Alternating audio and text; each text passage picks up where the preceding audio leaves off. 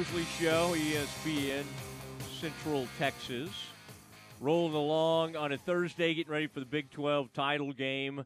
And guy that I've really started to enjoy following on Twitter, Eddie Radosevich, joining us, and staff writer, videographer for Sooner Scoop of the Rivals Network.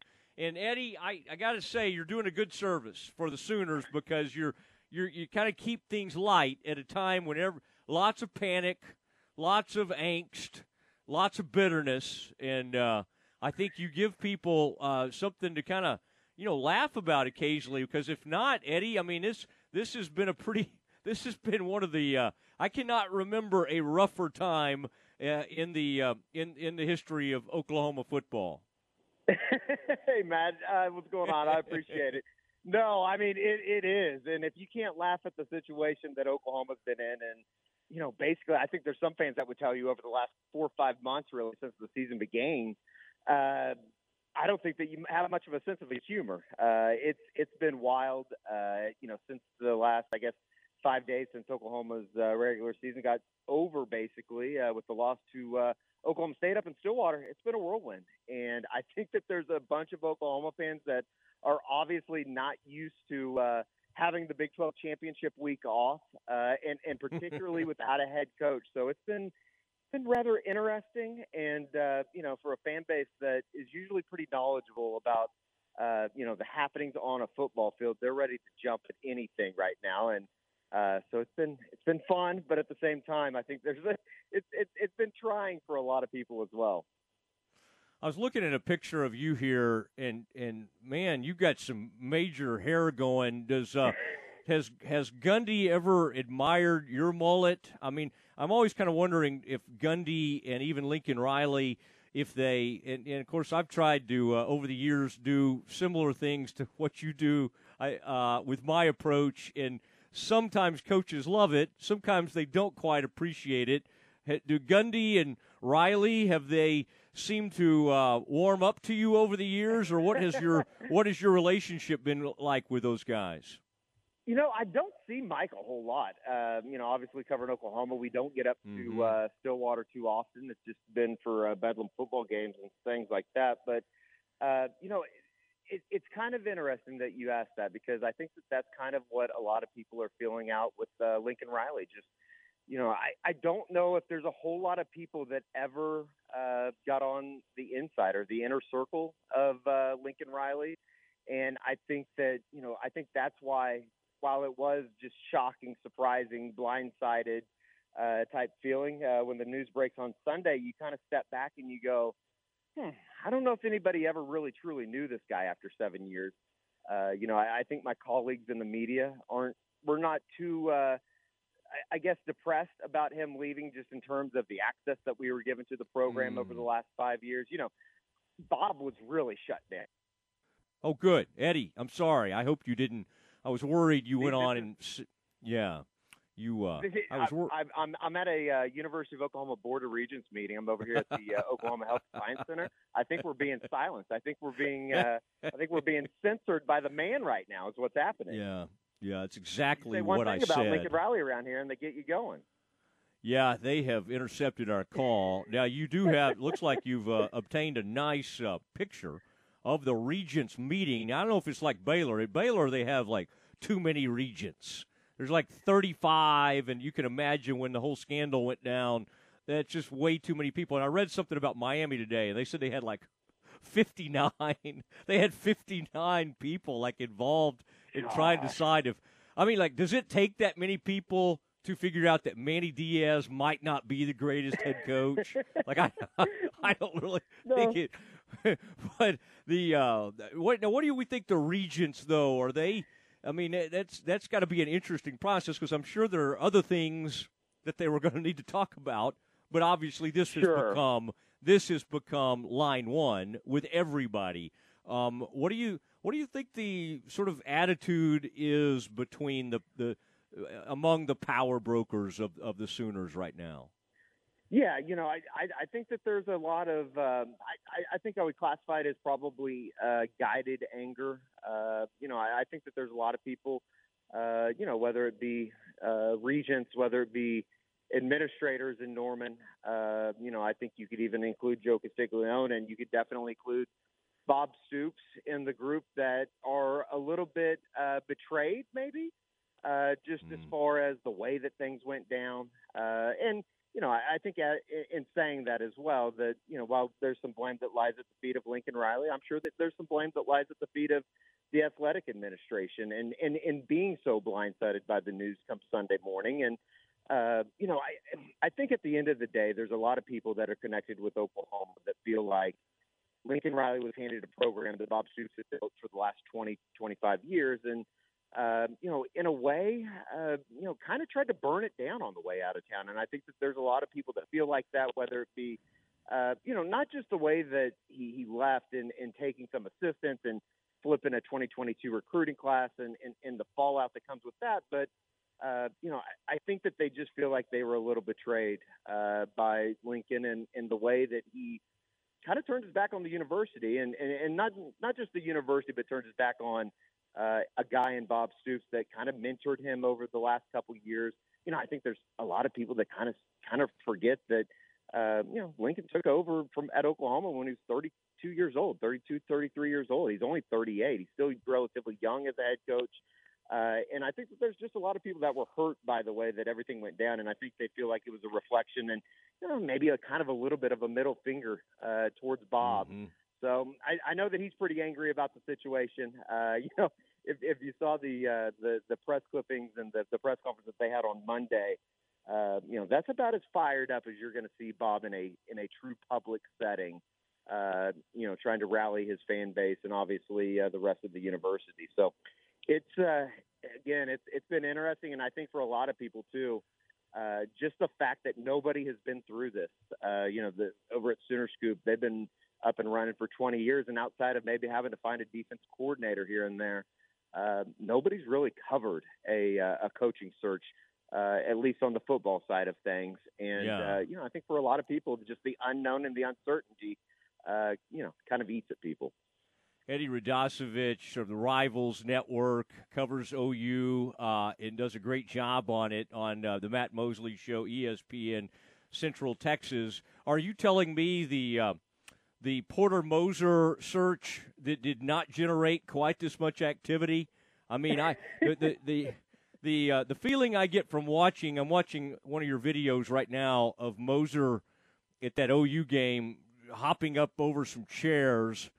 Don't you almost feel like certain guys right now feel like they're trying to carry, like poor Caleb Williams is basically in charge of the future of Oklahoma, it seems. Your buddy Jason Kersey writing about that, like, well, if they keep him, maybe we don't have to shut down the whole school. And so no pressure at all for him. And then Moser, who may have acted like this anyway, but by the way, I've called him, this may be unfair, I have been referring to him as the cockiest coach in America. Something about the tight shirts and the reaction, and he may be the nicest, he may be the greatest guy ever, and I hope he is. But far from afar, I've got him down as the cockiest coach, at least in the Big 12.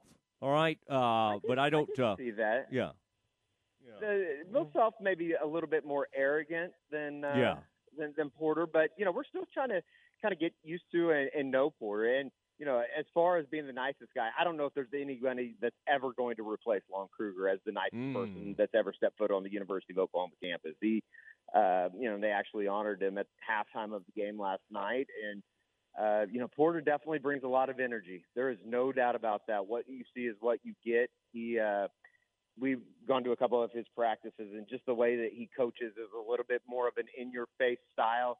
Uses a little bit more colorful language than I ever heard of from Lon Kruger in the 10 years that he was on the bench for Oklahoma. So it's kind of fun. It's a little bit different than what we were used to as far as the Lon Kruger era goes. And, I think that there's a lot of people that, for the first time in, I guess, since the pre-pandemic years, it felt like there was an atmosphere at the Lloyd Noble Center last night. And, I think that his energy has certainly caught on through the campus. And, getting a win over a top 15 Florida team last night was certainly kind of what the doctor ordered, just in terms of an Oklahoma fan base needing something to cheer for. So, It's been pretty good, and I think that's why when you get into like the coaching side of things and where Oklahoma's going to go with the football side, it's kind of interesting. I think that there's a lot of reasons to think that they would turn to a Brent Venables because it is so comfortable, because it is there is familiarity there with the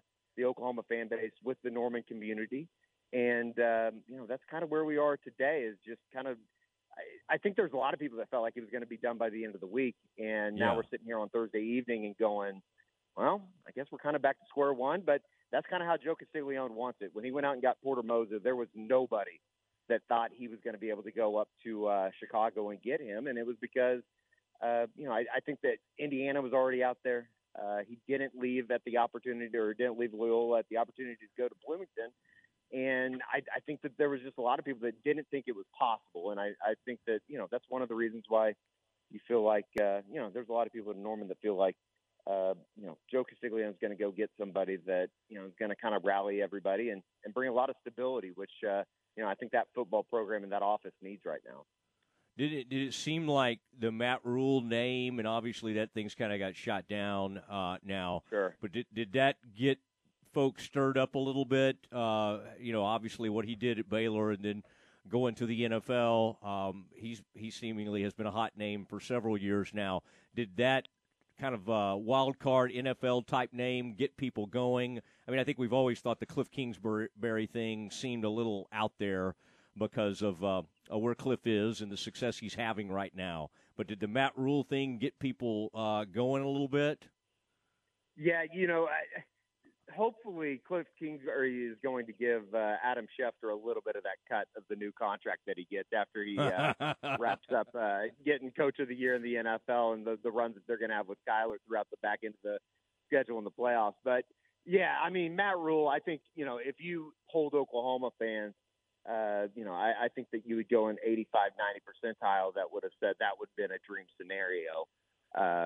If they were able to get him. I think that there's a certain level of toughness that Oklahoma fans hope to get back into the Oklahoma program. I think there's a certain level of toughness that even some of the assistant coaches that aren't going to make the trek out west with Lincoln Riley, whether it be a DeMarco Murray or a Joe John Finley, or guys that are still in Norman for now. I think there's some decisions to be made ahead in the next few days for a couple of those guys.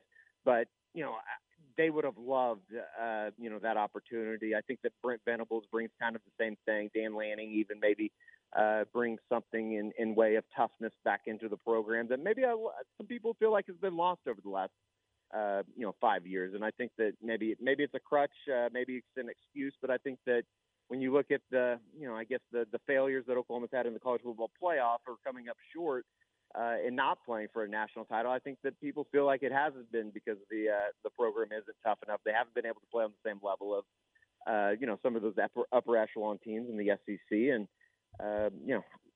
as they make that move into the Southeastern Conference, I think that, there's a lot of people that know the reality that they need to make that jump, and they're going to have to make that jump, or they could really be in a tough spot. So, It's kind of interesting as they make this move into the SEC. I think Joe Castiglione knows that they need to bring a toughness. They need to bring somebody in that. And this hire is such a big hire that they don't want to end up like in Nebraska, and they don't want to look like some of the teams that have made jumps into new conferences and then all of a sudden fallen into mediocrity. And for Oklahoma fans, they went 10-2 this year, and you would think that they went 2-9. So it's been interesting.